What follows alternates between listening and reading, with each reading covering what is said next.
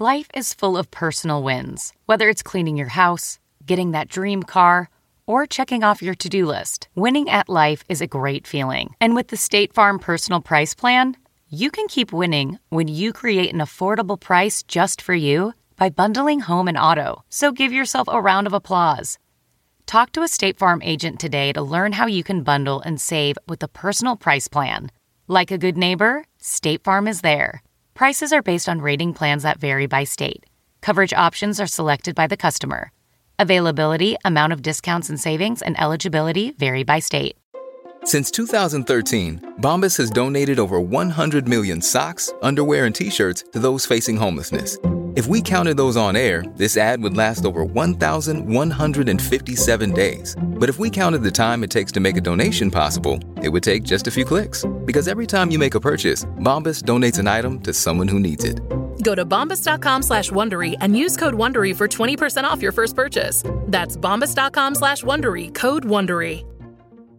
Welcome to the ID10T podcast number 941. Hey, in April, I'm going to be performing at Comedy Works in Denver and then also Comedy on State in Madison, Wisconsin. So I'm bringing Mike Furman and April Richardson with me in April. Beginning of April for Denver, end of April for Madison. So go to their respective websites until I can figure out a way to put all my info on some new website that I'll have to make at some point.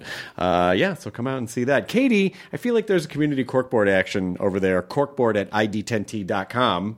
What do you got? I got a couple cool things. So Zany Do Designs is a site that sells awesome and adorable shirts. It started as a hobby and turned into a full-time job. They have dozens of shirts for men, women, kids, babies, plus hats, pins, bags, and more. They're really silly and fun. We got sent this, and I was looking, being like, oh my god, I got to buy my nephew one of these. They're great. They have he likes dinosaurs, and they have some dinosaur ones. Okay, perfect. So you can find them at Zany Do Designs, and that's just du.com. And then Paul Winchell writes, I wanted to send this along as it is for a friend whose dog needs help. And of course, that caught my attention. Of course. 2 months. So they know your language. This is what it says. This is from a GoFundMe. It says, 2 months ago, my mom unexpectedly passed away and things have been really rough. In addition to being a single mother, to me and my brother, she also had 3 cats, 2 dogs, and one Muppet-like creature named Molly. Molly lives in Sweden where her mom lived with family now. But unfortunately, a few days ago, she received an email from the new owner saying that Molly is going blind and needs urgent surgery. With all the trips back and forth to Sweden, she's not able to give any money for the new family, and the new family is having trouble paying for it too. So she set up a GoFundMe, and you can just find it at GoFundMe.com by searching Save Molly's Eyes, and that's Molly with an I-E. And they can save her eyes? Yeah, they said that she just needs the surgery, but I guess it's kind of expensive. Well, how much? I don't know. They didn't say the price in the email. I know, but they did set up a GoFundMe. Okay. And then also, just real quick, if you're in LA and you're looking for something fun to do this weekend, the LA Natural History Museum is having the LA Nature Fest. And it's really cool. I went to it last year, and you can buy tickets and find out more info at nhm.org. Thank you, Katie Levine. This episode is Eric Bana, who is promoting his new film, The Forgiven, in theaters and VOD March 16th. I loved him on this podcast because he, I think people know now because of the internet, but he started as a comedy guy.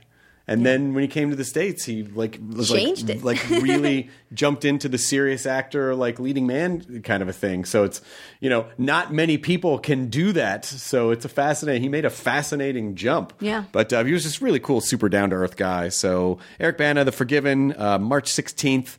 And also, this episode is brought to you by Spotify. So I assume if you're listening to this, you probably enjoy podcasts. So Spotify is making it easy for you to stream this podcast and many others on your mobile device, desktop app, smart speaker, whatever it is. Open the app, open Spotify on your mobile device or desktop, click on Browse, then click on the podcast section. You're going to be able to stay thoroughly entertained with any number of podcasts after you listen to this one, of course. Whether you drive home or whether you're at work or whether you're exercising or public transportation or whatever it is. Enjoy your podcast now on Spotify. If you just want to stay in, and if you want to keep everything in Spotify, you can absolutely do that now. And thank you so much to Spotify for hosting us and also for helping to grow podcasts. Very, very, very important. Yeah. No, anywhere that we can add podcasts is great. Yes. So thank you to More Spotify. places to get it. Thank you to Spotify, and thank you to Katie Levine, who is now about to roll the thing on episode 941 with Eric Bana. Initiating ID10T protocol.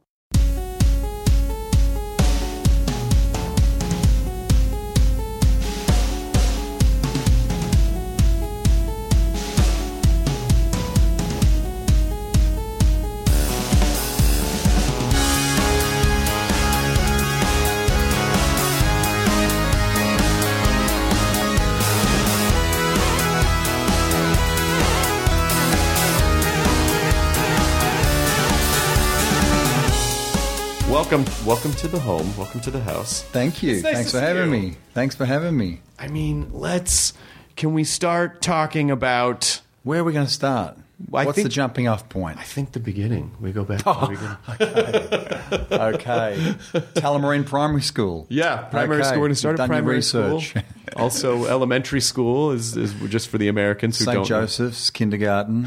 Yep. But the thing that fascinates me about your career is how much of a hardcore comedy star you were before really transitioning into... And I'm sure there were a lot of Americans who, when they first saw you, had no idea. You know. Oh, for many, many years. And I'd say a vast majority still know nothing about my comedy past. When I first came here, it was kind of weird because it was literally like having two existences. I'd like get off the plane and I felt like I had like my little James Bond passport for America. It's like, you will leave the comedian in locker number 102 and you will take dramatic actor from locker 104. You know, it was like people didn't know what to expect when they met me, and because, you know, I'd come off the back of Chopper, obviously, but they didn't know about the comedy side. So, and then for many years, then I'd go back home and people were like, what's going on with all this dramatic shit you're doing, mate? What are you trying? What sort of Swift are you trying to pull? You know. So I always felt like a swindler in both countries. Yeah, well, yeah, and in general, like Aussie dudes are not gonna let you get away with anything. They're not gonna get away with anything forever. Yeah, exactly. Yeah. So no matter what you're trying to do, what do you think you're doing over there? What is that? I had this old character who was like what we call a bogan, which is like a redneck character who was much beloved and Is a this lot Peter? of fun. Is this Peter? Poiter. Yeah. Poiter. And it's almost like it's like they feel the need to remind me of Poiter. It's almost like a bit of pride, but it's also like, in my eyes, mate, don't think you're ever going to move on from that. You know what I mean? It's kind of like it's very endearing. And I used to get offended, and then I just went, no, that's actually to be known for a character you created. I mean, you know how hard it is. Like, so now I just think it's awesome. You know, for a period of time, I was like, hang on a second.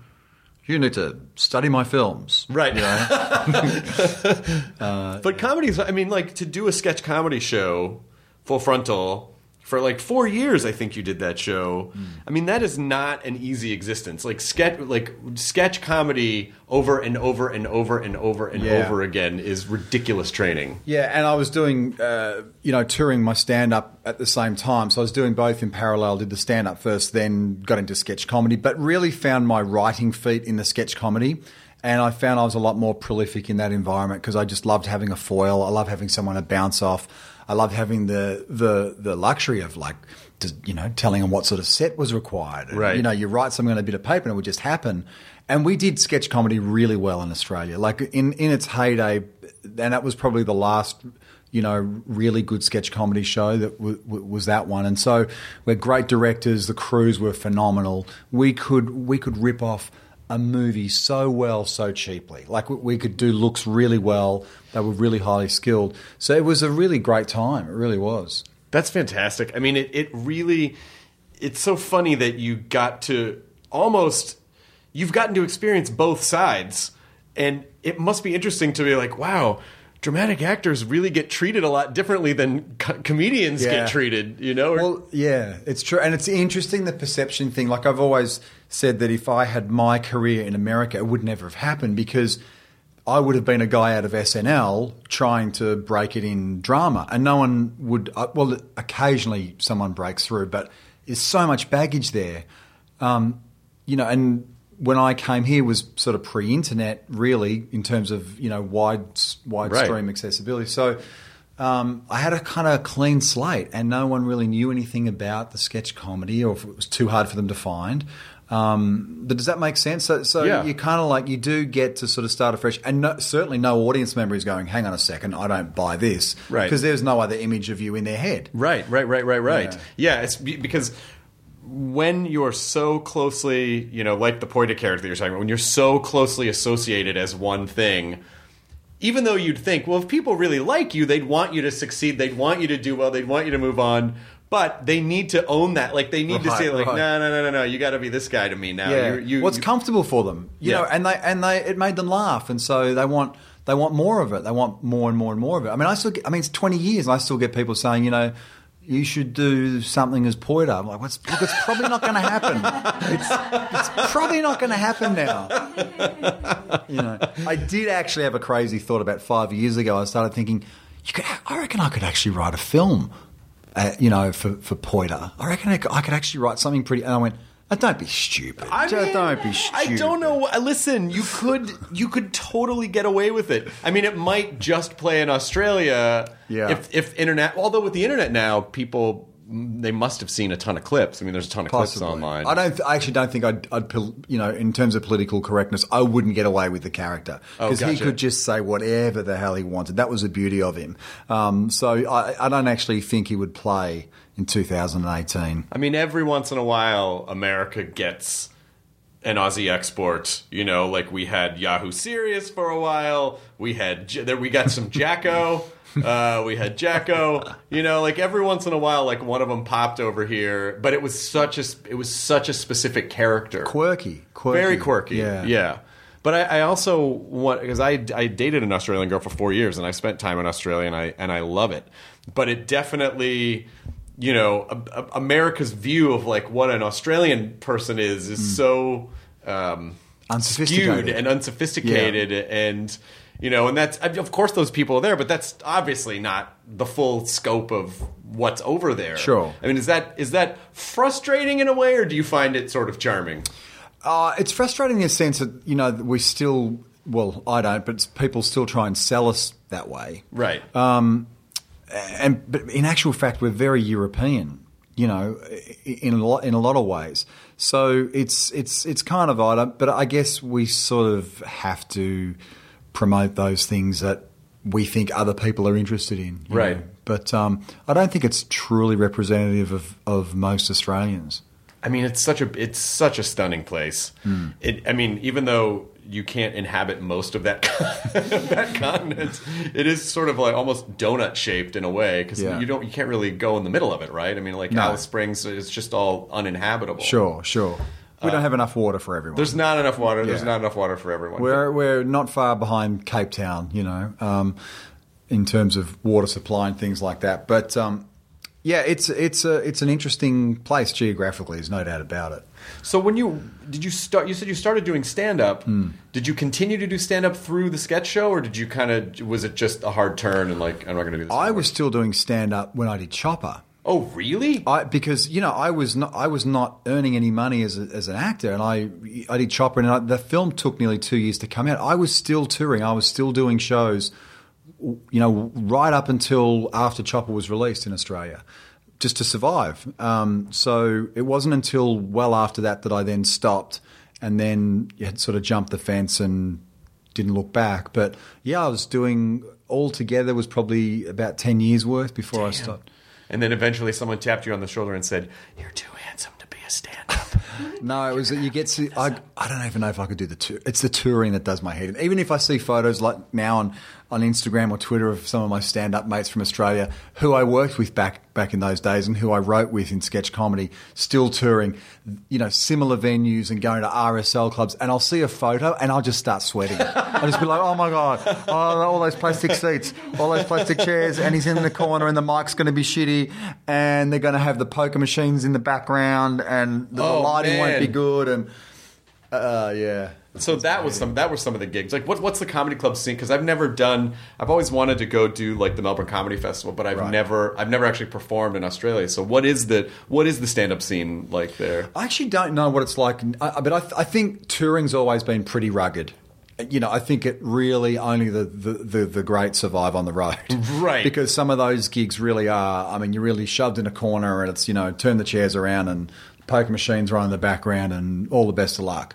But when I started in the early 90s, I was very lucky because Melbourne was definitely going through a big stand-up renaissance, and it was really popular, and there were a lot of great rooms around, and that was before they legalised poker machines or slot machines, into the state of Victoria that I live in. And that really changed the live music scene, stand-up comedy scene in a big way, because suddenly all these venues were like, well, we can't make money out of someone telling a joke. We just got to fill this room with slot machines. Right. And that sort of slowly turned around. The government, brought in legislation. They had to spend a certain amount per week on live entertainment, stuff like that. So there's not as many rooms as there were back in the day, but it's still relatively vibrant, but not like it used to be. I mean, comedy is funny for people who don't really understand how it works. So they go, just put the comedian over there. And you're like, well, it does help if the audience is somewhat forced to be engaged in the show and not like having to compete with, I'm sure there's just like the drunken louts at the back and the music and a TV's on and the poker machines like that. That's just more like. And also the dance floor. I reckon there's like a sacred amount of space between you and the first audience member. Right. And if it's 3 inches too many, you're dead. Check out, You're dead. It's like this it's like a Twilight Zone where suddenly the audience feels like they no longer have to be involved or connect with what you're doing, and they're now watching television. Yeah, exactly. And it's just a couple of centimeters difference. Yeah, in those situations, I would always just jump off the stage and just like stand right in front of people. Be like, I will force you to pay attention to this, because you really do kind of need fear. the right. Yeah, they need to feel accountable, and they need to be engaged, and they need to be tightly packed together. Yeah, you can't have people spread out. Yeah, you're sticking your neck out, they need to stick their neck out. That's right. We're in this together. Anytime anyone at a show feels too much like an individual, you're kind of fucked, because they really need to be a group. Yeah, that's a good point. And I think good stand-up comedy promoters, tour managers really understand that. And you turn up to a venue and they would like be pushing chairs forward. You know what I mean? Like really good people would always understand that, because you're right. You turn up to a venue and there's like a dance floor between you and you're doing a corporate gig and there's like 30 feet between you and the first person. Like, no, this is not going to work. Did you do corporate gigs too? Did you do those? I did. Yeah, I did. I did quite a bit. Yeah. They're great because they pay well, but they pay well because they can be kind of soul-crushing. Because you're going into their territory. Yeah. They're probably being forced to be there, and they don't need some guy talking about stuff that they don't give a shit about. They just want to serve their time at that function and get out of there. There's a great Irish-Australian comedian called Jim Owen who is super prolific, and I worked with back in the day. And I remember him saying, you don't learn your craft at a stand-up comedy venue. You learn your craft in doing corporate gigs. And he was kind of right, because he's basically saying it's too easy almost. Yeah. It's almost too easy turning up Thursday night, comedy night at the little hotel. Right. Whereas, it's a quick and the dead in that other environment. Winning over an indifferent crowd. Yeah. A crowd who is innately against you that's a real feat. I think there's two sides to that. I do agree with partly what he's saying, but I also disagree in a way, because I feel like great comic material can only be crafted with a little bit of love in the room. Right. There needs to be a little bit of wiggle room. Right. Well, yeah, because you are forming a relationship with your audience, so they need and your material. Yeah, exactly. Yeah. Do you ever miss it? Do you ever think about just for fun, I'll go up and do some time, or would it be too weird to do it now? I reckon I miss it like a retired boxer misses getting hit. Got it. So, I think to myself, it would be great to punch that bag and hit that speedball and jump rope like Rocky, and then someone would punch you in the head and you go, oh, I remember that now. Oh, yeah. Oh, right. Yeah. So I think I want to do it every now and then. The best thing for me to watch was the great Jerry Seinfeld documentary from a few years ago. Comedian. That was just like a real reality check for anyone who's ever given up comedy and wants to get back, to just show, well, no, there's no shortcuts. It's just you're back to square one. Yeah. Yeah. But you have to be you have to be really hungry for it. And you can't. I don't think you could do it. Like Seinfeld couldn't still do it if he didn't still have that thing in him. Or even when Joan Rivers was still alive and still doing gigs at 79, right. Still had that hunger. But if you don't have it, it's just like, I don't want to leave the house tonight. Yeah. I don't need to get out. I don't need that. And just that understanding, I'm teaching my son how to drive, and recently I said to him, you think about driving, it's similar to stand-up comedy in that it doesn't matter how well you've driven every time before today. When you hop in that car, you can still have an accident. Yes. It means nothing. Whatever you've done in a car means nothing in the moment. Nothing at all. That's I don't care if you're a absolutely race true. car driver. I don't care if you've been driving for 50 years. You are still at the mercy of being hit by another vehicle or you hitting someone. And stand-up's the same. It's like, they don't care how many gigs you've done. They don't care who you are. This played really well a couple nights ago. Doesn't matter. No, we're starting from scratch. But see, I think that's kind of where you have some advantage, though, is that if people don't know you have a comedy background, they wouldn't expect you to be that funny. Right. And so their expectations are probably low. My American tour, Eric Banner on stage and live in America, beginning, what are we in, March? Yeah, March. 16. He'll be at the Comedy Works in Denver. You can also catch him at the Comedy Store. I mean, it is the fun thing about doing stand-up is that it's always there if you needed it. If you really felt like, you know what, I really got to get back out there, it's always gonna be there. It's always there to terrify you. Yeah, exactly. But when you started getting more dramatic roles, did it kind of feel like, okay, I dropped that puppy like that was like Are you kidding me? Well, I hope not. Are they going to find out? Are they going to find out who I really am? No, I kind of had to move pretty quick, and I also, when I came here, a lot of people were like, "You're going to do a comedy, are you?" Or like, you have to go on SNL. And I'm like, no.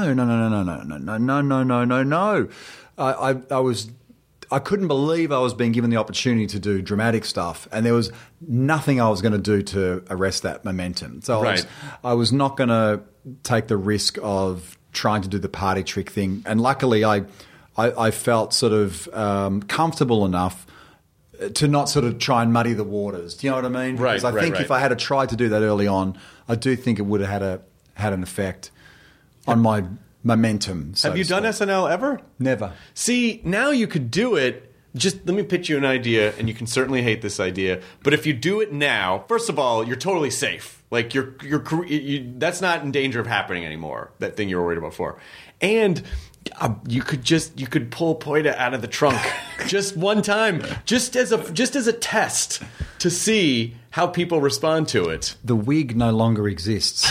There are other wigs. Without the wig, I am Does it nothing. have to be that wig? It's that wig. It's that wig or nothing? You know what? Actually, that may be a lie. I think it's scrunched in the bottom of one of my kids' toy boxes from when they were little.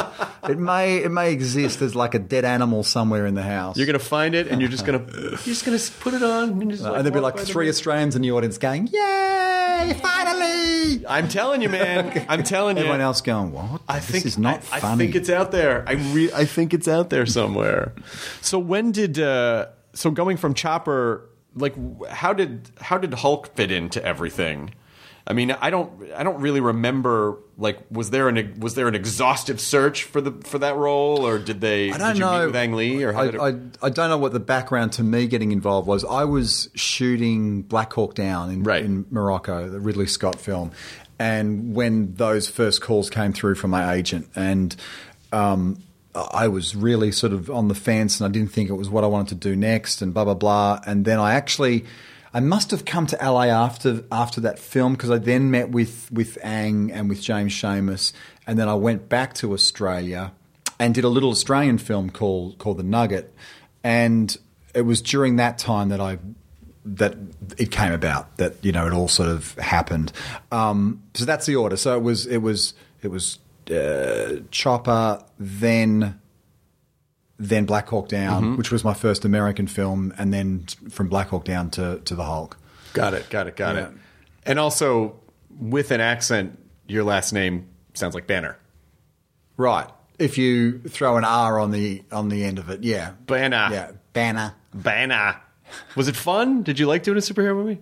No, I didn't. I didn't have fun, but I think that's very well documented. Is it? I don't know. I didn't read any of that stuff. Yeah, no, I didn't. I didn't have a great time. It was an interesting experience, but no, it was not. It was not a fun time. And so, was that the first time?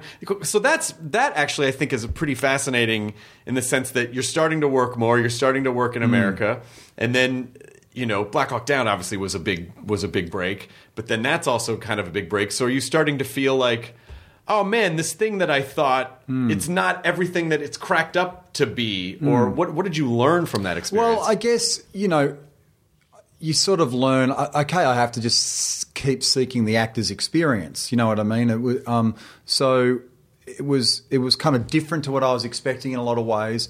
But at the same time, I was there to serve the master. Sure. You're there to do your job for the director. So in that sense, you're kind of doing what you need to do. But on the other hand, you're sort of going, it doesn't feel like the sort of work that I've done or that I want to keep doing. So then you're just kind of more aware as you're moving forward of choosing things that are more attuned to that. And I think that takes time. I think you have to have give yourself the license to kind of move around a bit and rejig. And so after a few films, I kind of worked out, I sort of calibrated what sort of material, what sort of films I would do my best work in, what sort of films I would be interested in, and sort of just fine-tuned that a little bit. Right, Yeah. Got it. And was there anything that because again, it is so fascinating that you had this whole other career that just existed independently. Was there anything from that experience that was helpful to this new path? No, I think it made it more frustrating because, I went from being a storyteller to then, being, someone else's puppet's not the word, I guess, as an actor, but you are kind of. That was the biggest adjustment, regardless of what film I was working on or what character I was doing, that you've gone from self-generated material right. and a truly creative through process. It's a pretty fast track from, conception to delivery and feedback. Right. So suddenly you're on the slowest train that's ever moved in the history of mankind. And you're delivering material that you haven't written. So that took me a while to sort of adjust to, for sure. I'm still adjusting to that in some ways. And then you work out ways of, informing your work in a more creative fashion so that you're getting that out of your system, but you're not really. So, right. So there is no substitute for writing your own material and doing your own work. So that has always been something that's taken a bit of adjustment. But did you, in those times, did you ever just go write stuff just for yourself to just kind of get that part of your creative side out? Yeah, and my brain still thinks as a sketch comedy writer. I still see the day in 4 or 5 sketches that, every time something bad happens on television, I still process it like I'm a writer on a sketch comedy show. It's like that's how my brain works.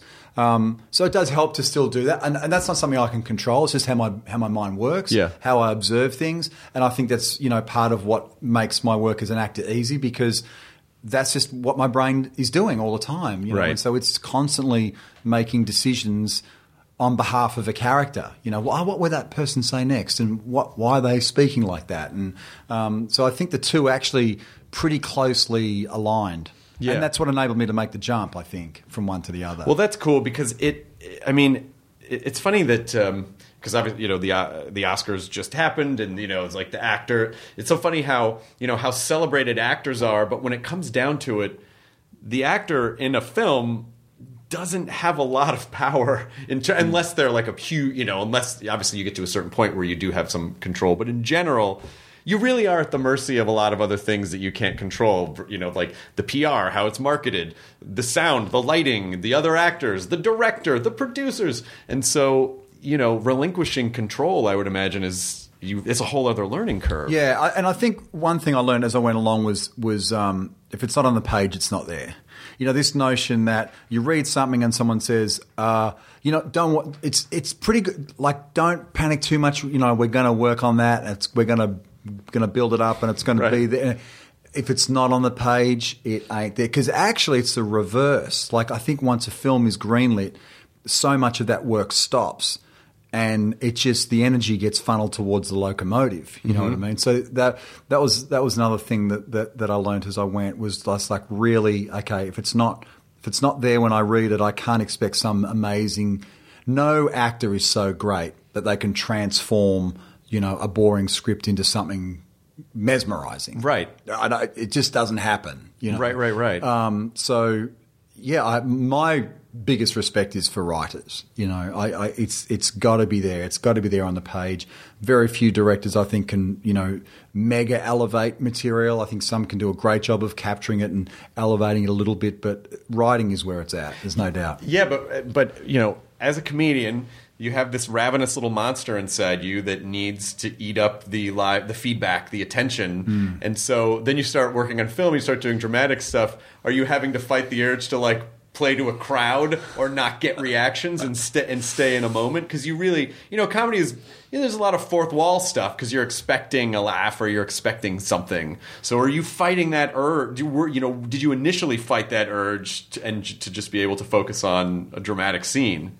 Yeah, it's a really good question. I think this sounds really weird, right? But I think I had a sense of what used to work for me, and so I would process an idea, and so I do this now. Like if I think of something that I think is funny and I process the idea, and it's almost like I run the sketch in my head, and then I sit back and go, yeah, that's pretty funny, or I go, no, that's actually a stupid idea, and then I just sort of move on. So it's almost like I have the gig in my head. You do, got it. Yeah. Does that make any sense at all? Absolutely. Right. Yeah, your brain's still running through the motions and kind of occupying its attention in that way, and then you can kind of focus on whatever or I go home and I try it on my son, who's a very harsh critic, or my daughter or my wife, and it gets a laugh, and I go, good, I can move on. I did not have to go and make a show. I did not have to go on tour. I got my little bit of feedback. Right. You know, I know it sounds ridiculous, but it's actually true. But as an actor, yeah, it is the hardest thing for me was doing a scene and then have a director say, I want you to try this. And you would say, I just did that. And they're like, I know, but come and have a look on the playback. And you look at the playback and they were right. It's like, it's not there, but it was in me. Sure. It's like you've felt it and you've done it, but it didn't read on camera as the thing that you thought it was reading as. Right. You know, so that's a trip when that happens, because you're, as the person who's like playing that character, you're totally in the moment and doing what that character is doing, and you're feeling it and all that, but it's just not reading on camera. Yeah, that's confusing. It is, but it sounds very similar to how you can write a joke and then go, fuck, this is really funny, and you go do it on stage and it just dies. Right. And you're like, oh, boy, the audience in my head loved that joke. Yeah. You know, like you really. So I imagine in those instances, you probably just have to trust. You have to work with people that you. Oh, absolutely, you trust. Yeah, and I take it on board. Like, and I can usually also see it myself. Like, if I see playback of something that's not, I'd be like, no, let me do that again. You know, yeah, for sure. Yeah. So was Troy next after Hulk? What was it? Was, yes, and that did really well. Was it Troy? Yes, it was. Yes. Yeah. And so what? I mean, at this point, are people just handing you scripts, or are you still actively looking for a certain type of thing, or what's happening in your career at this point? I was really, really director focused when I first started. I still am, but because back in the heyday, back in those days when, you know, almost everything that got sent your way was being made, it was an amazing time for all actors, because it was, you know, to some degree it was like a smorgasbord. Like, you got sent stuff, everything was being made. It was like a case of sifting through and finding the thing you wanted to do to a certain degree. I'm very grateful that I started when I started, because it's not like that anymore. Did I get sidetracked by your question? I'm trying to remember. So yes, I was very, very director focused, because I figured all the great material goes to the best directors, and that's who I wanted to work with. So, you know, I went from Ridley Scott to Ang Lee to Wolfgang Peterson. After that, I'm pretty sure was Lucky You, which didn't do great, but it was Curtis Hanson. So I was very, very much focused on, you know, working with the best directors that I could. Are you good at letting something go in terms of, because you said, oh, the last one, you know, Lucky You didn't do as well. Are you still okay with that as a performer? You go, you know what, I did what I can't control too much. Yeah, but you have to, so long as you learn from it. Like, you know, if I look back and I go, okay, well, why didn't it work? Okay, well, was it what you expected to be on the page? Did you have a good working relationship with the director? Did you both elevate it? Like, what happened? Like I said, I will do a post game. I will do a little post game chat with myself. And you know, try and not repeat the same mistake. Try and work out which elements lent it to being not great or boring or whatever, and then try and make sure you don't make the exact same mistake again. Are you fatalistic, or are you pretty good about? In other words, like if something doesn't pan out as well as you had hoped, are you like, oh God, it's all ruined?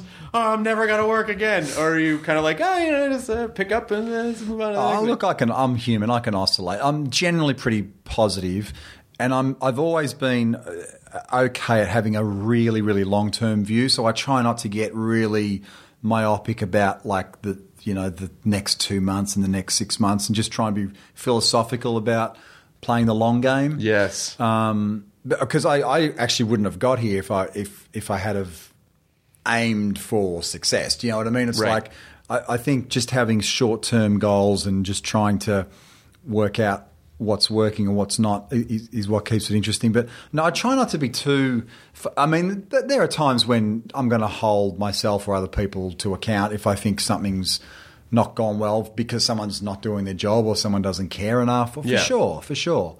Well, the long game, I think, is important because if someone can really look at it as a large story, the best part is that the ones that didn't really work out well, people forget those. And then they'll just go, oh, and he did this, and he was in this, and he was in this, you know? And if something doesn't connect well, it's likely that people just forget about it. And they'll just focus on, they'll focus on the greatest hits, you know? Right. It's like cutting through a fatty steak. Yeah. You know, it's like, just put that gristle aside. And there's another good bit there. That's a little well done on the edge there, but a bit of medium rare. Yeah. Well, everything is so, I think, particularly when anyone sets out to do anything, their ideas about success or their ideas, everything's so black and white. It's got to be all this or it's not this, and it's got... And, you know, everything is so much more complicated than that. Even when something can be a tremendous success, it doesn't mean that it comes without, you know, downsides or attachments of sorts. But I don't know. Were you always able to kind of see it that way, or did you have to learn that through kind of the comedy stuff? I think I learned it two ways. I think I learned it through comedy. I also married the greatest woman on planet Earth, who has just the most incredible outlook on life and people, and has really helped me keep a really, really healthy perspective on everything. And I think living in Australia and us never really leaving Melbourne really helped. And I also worked out that I figured that if I tried to keep the same pace as some of my peers, that I wouldn't last and that I would burn out. So I was really, really conscious of that, and just tried not to work too much, tried not to constantly be away from home. Those were the things that I was really, really aware of. But there's no doubt Rebecca, my wife, has had a huge hand in keeping the needle, somewhat from bouncing around too much. And how long have you been together? We've been married 20 years. Damn! Yeah, Congratulations. So we got married in the comedy days, but we couldn't foresee all the craziness that was around the corner. So whilst I was in the business, fair play. I mean, she couldn't see what was, nor could I. I mean, none of us could see what was coming. So, but when it did, at least you had someone who were like, "Can you fucking believe that?" Yeah, exactly. That's crazy, right? We can pay the gas bill. Holy crap! What did you think your life was going to be when you're coming off Full Frontal and probably around 96, 97? Did you think like, well, you know, I guess I'll just tour, I guess, or what did you think was going to happen? That's a good question. I never really expected to, have this career. So when I got the job on Full Frontal, to me that was like winning 5 Oscars. That was like, I am on the greatest sketch comedy show in Australia, working with the greatest people. I grew up watching, because the show prior to Full Frontal was a show called Fast Forward, which to this day was probably the best sketch comedy show that we ever did. And what happened was basically that group kind of burnt out, decided to move on, and so they just renamed the same show. Basically. Got a new cast in. There was a bit of a handover of the baton from the old cast. When I got a job on that show, man, I was as excited and fulfilled as I could have possibly been. So it wasn't like I got to there and like, right, I'm just getting started. Do you know what I mean? I was Right. like, I was happy. I was like, this is amazing. And so I just kind of like, I sort of just bumbled along and kind of worked it out. And then I was working with a lot of actors on that show. And I'm like, hey, you know what? There's not a huge difference, I don't think, between us and them. Because there's only 2 or 3 of us that were comics on the show. The rest were actors doing sketch comedy. So I was like, maybe there's no wall there. Maybe I can smash through there and have a go at this drama stuff, because I didn't go to drama school, obviously. So that's kind of how it sort of happened. So I didn't really have a pie in the sky vision.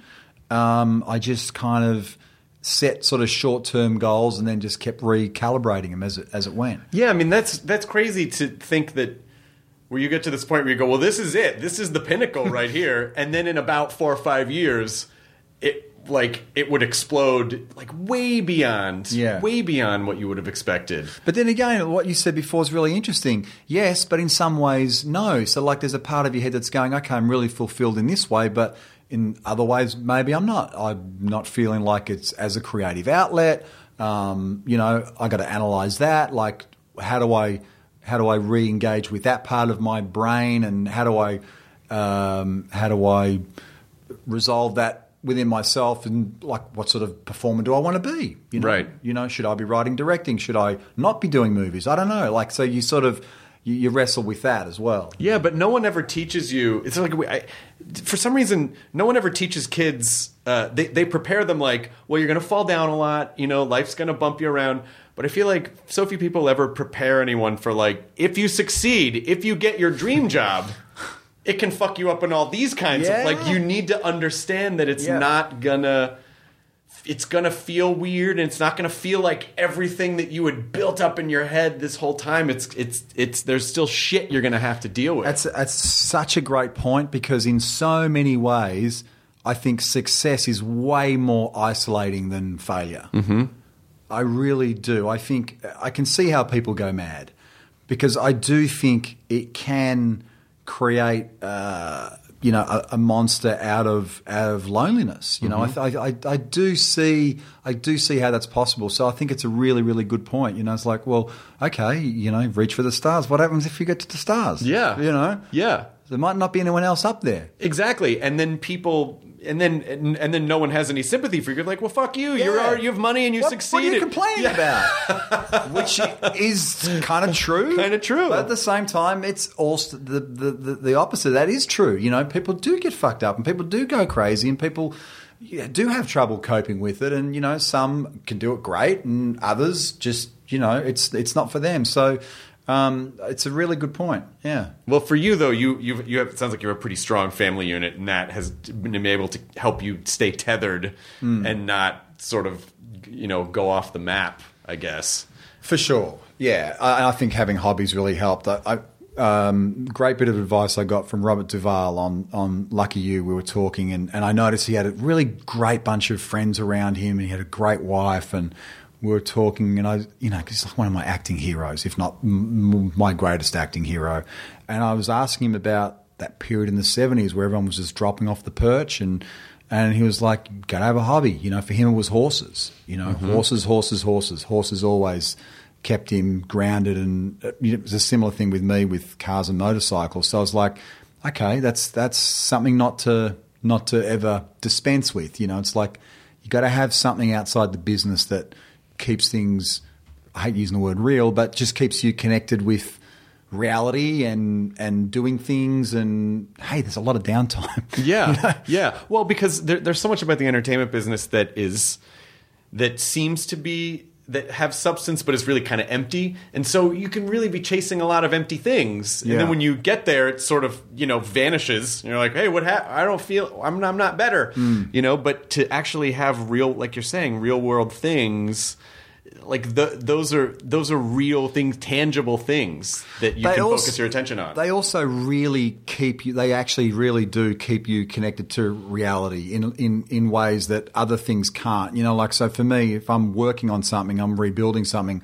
I've now got to go out to the wreckers. I've now got to go out to the place that's machining the flywheel for my car. I've now got to go and to the gearbox place. I've now got to go and get a universal joint. I've got to go and do all that stuff. Yeah. And I'm encountering people from all different walks of life that are within the motor trade. And, okay, yeah, I walk in and they kind of go, what the hell? And then suddenly you're just a customer at the counter who's buying a Universal joint. And now you're just having a completely normal conversation about football, politics, whatever, you know. So, but if I didn't do that, where's my access to all that stuff? Right. You know, I can see how people can become really isolated and suddenly you're not having those interactions anymore. Well, yeah, and also, you know, in that when you walk into like an auto parts shop or a junkyard, like you're not the top of the heap. You know, it's like you're like there are people who are, you know, way above you in that sense. So it's good to, you know, kind of be lower on the pecking order in that way. And it doesn't matter how famous you are, you still have to get a flywheel or this or that. You still got to know what you're talking about. You still have to know what you're talking about, because if you. It's almost like if you don't, you're more of an asshole because you're like, this guy, who the fuck does he think he is coming in here trying to do stuff? God, fuck that guy. Put the wig back on. You know, it's like there's almost more expectations. Yeah. Are you building cars? Yeah, I've got a couple of old things that I'm just always rebuilding or redoing or building from scratch or whatever. So. Yeah, it keeps me occupied, keeps my brain ticking over. Is it a specific type of classic car that you old stuff? Yeah. So I've got an really old pickup truck, and I've got an old muscle car. The muscle car I've had my whole life, and I just continue to work on it and tinker away and try and perfect it. And yeah, I'm always rebuilding something or helping mates do their things. Got a little workshop that I go to, and when things are quiet, I just go in and tinker. Oh my God! It just.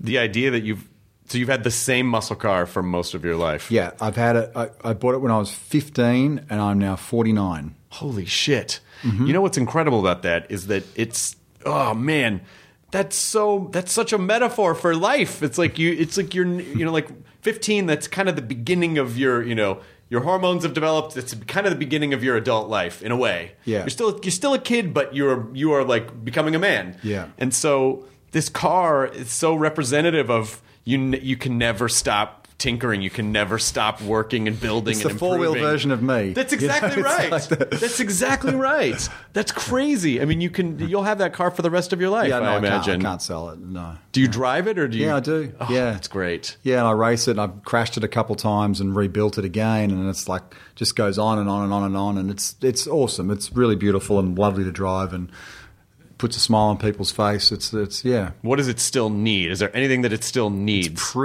pretty much done. I just replaced the gearbox before I came here last week, and I'm just about to. I couldn't start it before I left, so I spent this whole trip thinking about getting back and finishing it on Monday. And I'll be very happy. You must absolutely personalize that. Like, why are you not starting for me? What else do you need?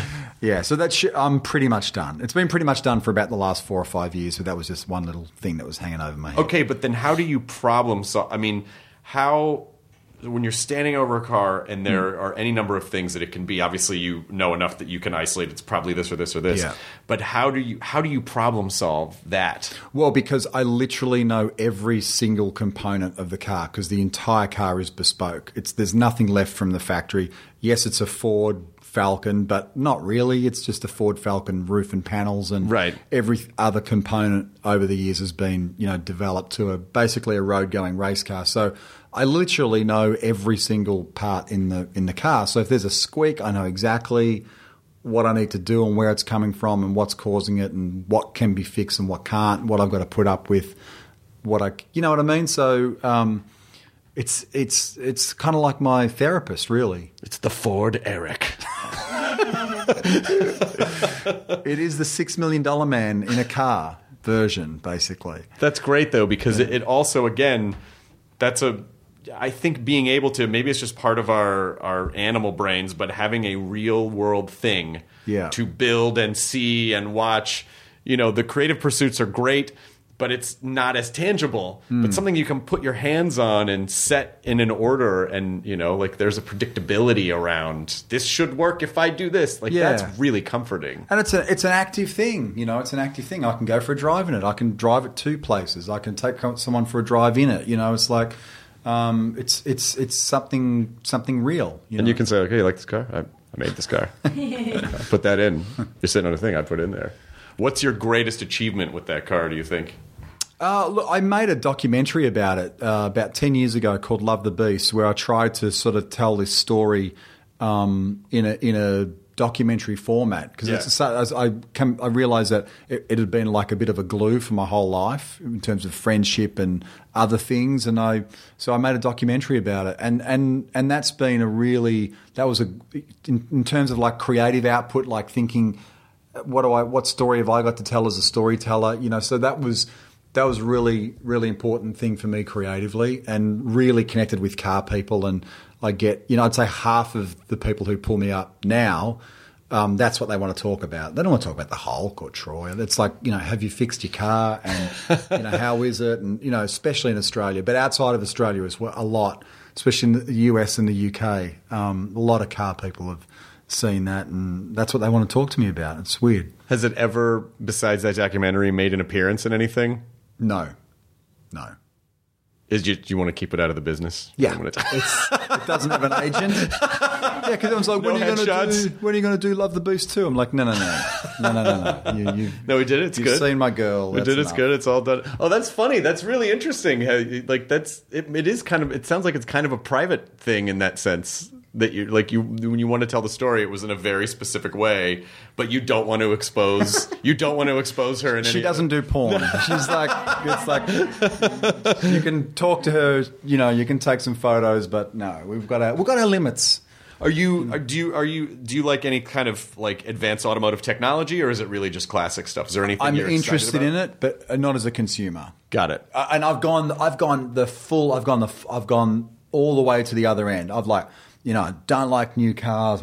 Now I'm just like, I cannot wait for all these pricks who are on their phones to be in driverless electric cars. Right. I'm a cyclist as well. I cannot wait for that. I thought that was going to be Armageddon. Now I'm just like, bring it on. And you know what? If I lived in LA and I had to drive 5 miles and it was just heavy traffic, put me in one of those little eggshell things that's electric, and it's going to just get me from A to B. Yeah. I can't tell you how many... We're not driving. We're just shuttling in traffic. So I've come full circle on that now. I'm just like, bring it on.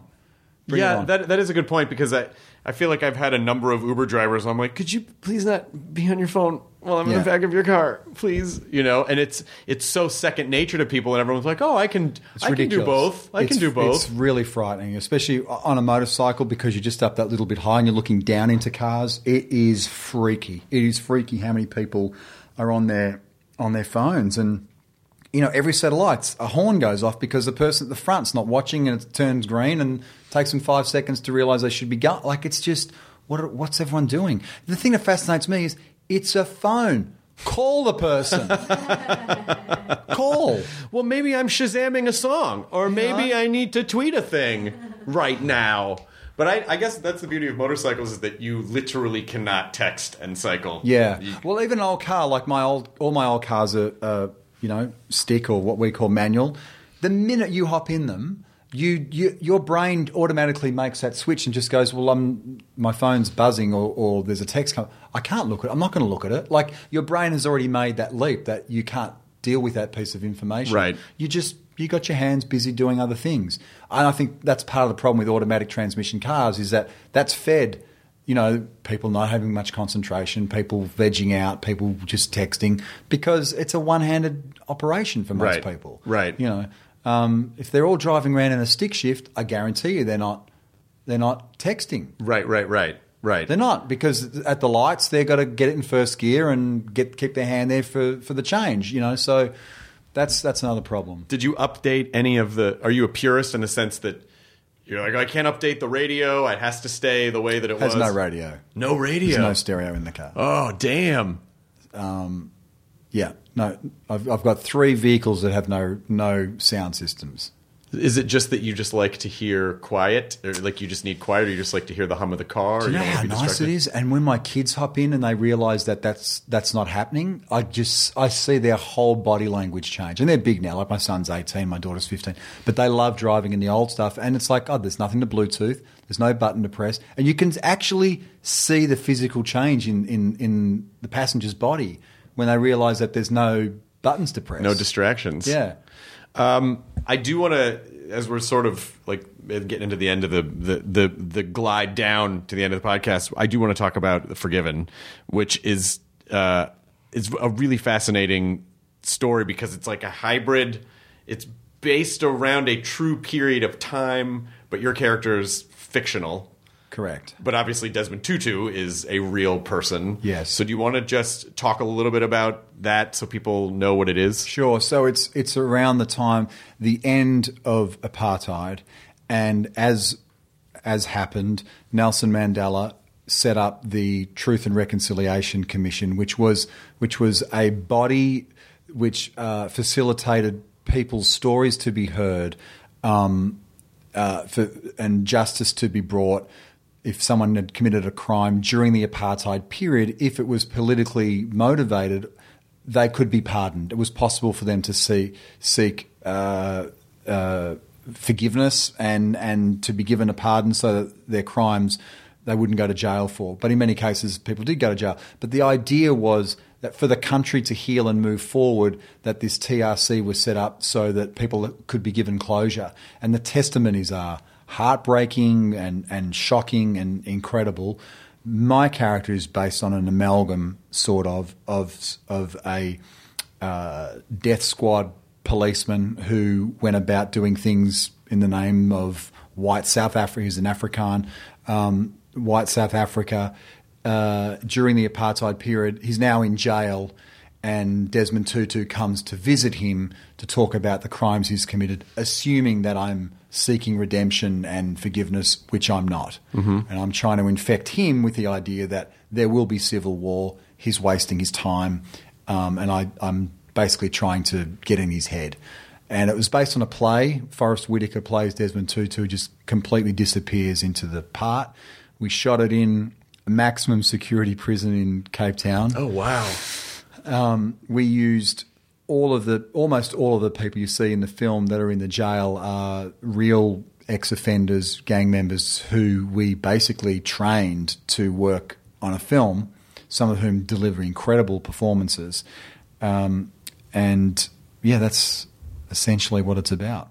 And so was it specifically in this case, do you get the script or do you get wind of it or do they approach you or like how did you come to it? Yeah, so I had the script sent to me by Roland Joffe, who's the director, who also directed The Mission and The Killing Fields, and loved it. Just, it was like what every actor dreams of when you read that script, because it's based on a play. So much of the film, well, all the film almost for me, is being in a visitational room in the prison when Desmond Tutu comes to visit me, and there's a few very long dialogue-driven scenes between the two of us.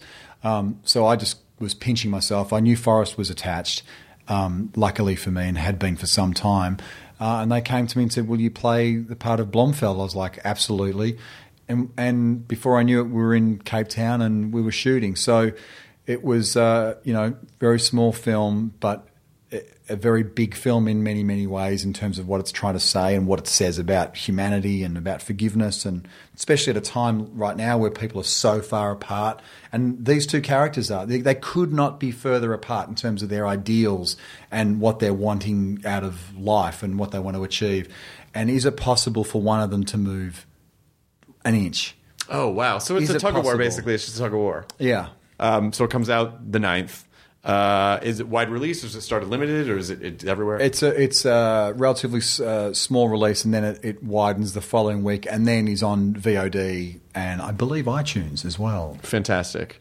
Yeah, so people will be able to access it very, very quickly, which I think is great. I think it's one of those films that you just want people to see it. Yeah, and then the Poita movie, right? And then that's next, straight after. I think following serious racial drama with a bogan from Australia that no one can understand makes complete sense. Bogan, is that means redneck, you said? Redneck. Yeah, okay, good to know. And then lastly, because you've had such an incredible, almost 2 careers, what have what are you learning still, or what have you learned from all that stuff? Every time you come off something, you must take away some bits of knowledge. So now that you have some wisdom and all these different types of projects under your belt, like what do you think you've learned from all of it? It's interesting. I definitely feel like I'm getting to the end of chapter 2. Mm-hmm. Definitely. And chapter, I think there's like a rejig for chapter 3. I think most people are at that point because the industry's so different, and you have to self-generate, you have to think differently, you have to be open to doing different things. So I feel like that's kind of where I'm at the moment. I feel like there's a third chapter that needs to sort of unfold that could be a mixture of different things. Do you ever think singing, dancing? I mean, it's time. My friend Hugh, stand aside. I mean, seriously, Hugh Jackman, dance off that Oscar stage. Make room for Banna. Oh yeah. See, like you totally could host an award show. Wait a minute. I couldn't host a pie night. Come on. Yes, you could. No. You absolutely could. Not for me, Chris. All right. You the training is in your gene. It's in your blood. No, I was never a great MC. You know, you have to pass that batten when you're in the stand-up circuit. Yeah, of course. You go through the MC thing. It was okay, but no, it's not in me.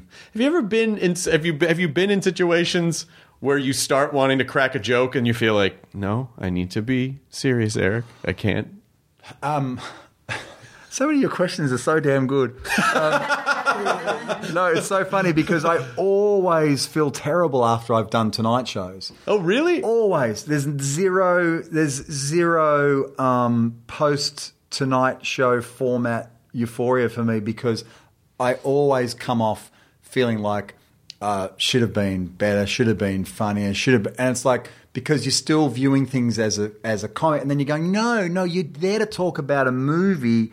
You're there to talk about something serious, like, yeah, you know, there's light moments, but that I always still find that hard. Still find all that stuff hard. It's probably better not to take big swings, too, with the context of that, because if the audience always needs a little bit of context. Yeah. And if you come out swinging hard, you know, they might be a little off-put if they don't know that about you. Yeah, no, I definitely learnt that early on. I learnt two things. A, for the first 10 seconds, they can't understand a word I'm saying. And they're calibrating the fact that I'm Australian. Doesn't matter how long you've been doing it. And the second thing is that they're not real. It's kind of like that stand-up thing. It's like they're not yet ready to receive a joke from you. Right. So there's no point wasting anything in the first 30 seconds to a minute because the brain hasn't really recalibrated yet that you might even possibly do something like that. Do you know what I mean? So yes. I have learnt that over time. So I've had to explain to my son, who just like is always completely ashamed that I haven't done enough impersonations or, you know, like being as stupid as I am at home. And I'm like, but they don't really know that, you know, it's okay. It's different beast. I got to present at the Emmys last year, and I was really stressed about it because I'm like, I'm not doing anything funny. I can't figure out how to. And my manager gave me the best advice. He goes, just don't get hurt. In other words, like, you don't need to take a big swing. You just need to not get hurt. And I was like, oh my God, you're right. It doesn't. I mean, yes, I would love to come out and tell a joke that lights that audience on fire because wow, what an ego. You know, Nicole Kidman sitting in the front row, like what a. And then when I got real about it, I was like, I couldn't think of anything. I'm like, you know what? I just need to not get hurt. Not take a bullet. Get off and just, it's interesting, isn't it? Yeah, because you just say to yourself, I've got to do something here. I've got to land one. But sometimes it's just not, it's not reality. Sometimes it's more important to not whiff one than it is to take the risk to it's like really learning, like not every time do you have to try to knock it out of the park because it's not always going to work. And those award shows are the hardest. I can't imagine. No. But even though, like, even at the Oscars where it's just like everyone's just, it's, you know, there's a lot of seat fillers at those award shows and people are just thinking about their own thing and they're not. The best thing you can do is be quick. Just be quick. Really? Yeah. What everyone wants more than anything else is expedite that thing. Yeah, exactly. You know? Let's get you in and out of here. It's not going to be a 4-hour show. But, this was really delightful. I appreciate you coming in and talking and, you know, and who knows, maybe your chapter 3, maybe it's a return. Maybe it's a return to hardcore comedy. He's not going to let this go. Chris will not be satisfied until he sees me dying on stage. Not somewhere. at all. It's just that it's such a difficult skill to cultivate. And you did. and it just feels like it's just there. Yeah. It's just there. It's always there. But it's still so far away. It's there, but it's so far away. It's so far away. It's like that audience member on the other side of the dance floor. There's still the dance floor in between you and There's that. a big dance floor. There's like a ballroom. There's like Eric, a ballroom, and some people standing outside the building somewhere. Well, and then when we wrap this up, maybe if it's not too forward, you'll show me a picture of your car. Do you show a picture of your car? Ooh, that's a good question. On my American phone, I'll try. Okay, you're doing great. Awesome. Thanks so much. Enjoy your burrito, everyone. ID10T scanning complete. Enjoy your burrito. Nancy's love story could have been ripped right out of the pages of one of her own novels. She was a romance mystery writer who happens to be married to a chef. But this story didn't end with a happily ever after. When I stepped into the kitchen, I could see that Chef Brophy was on the ground, and I heard somebody say, "Call 911."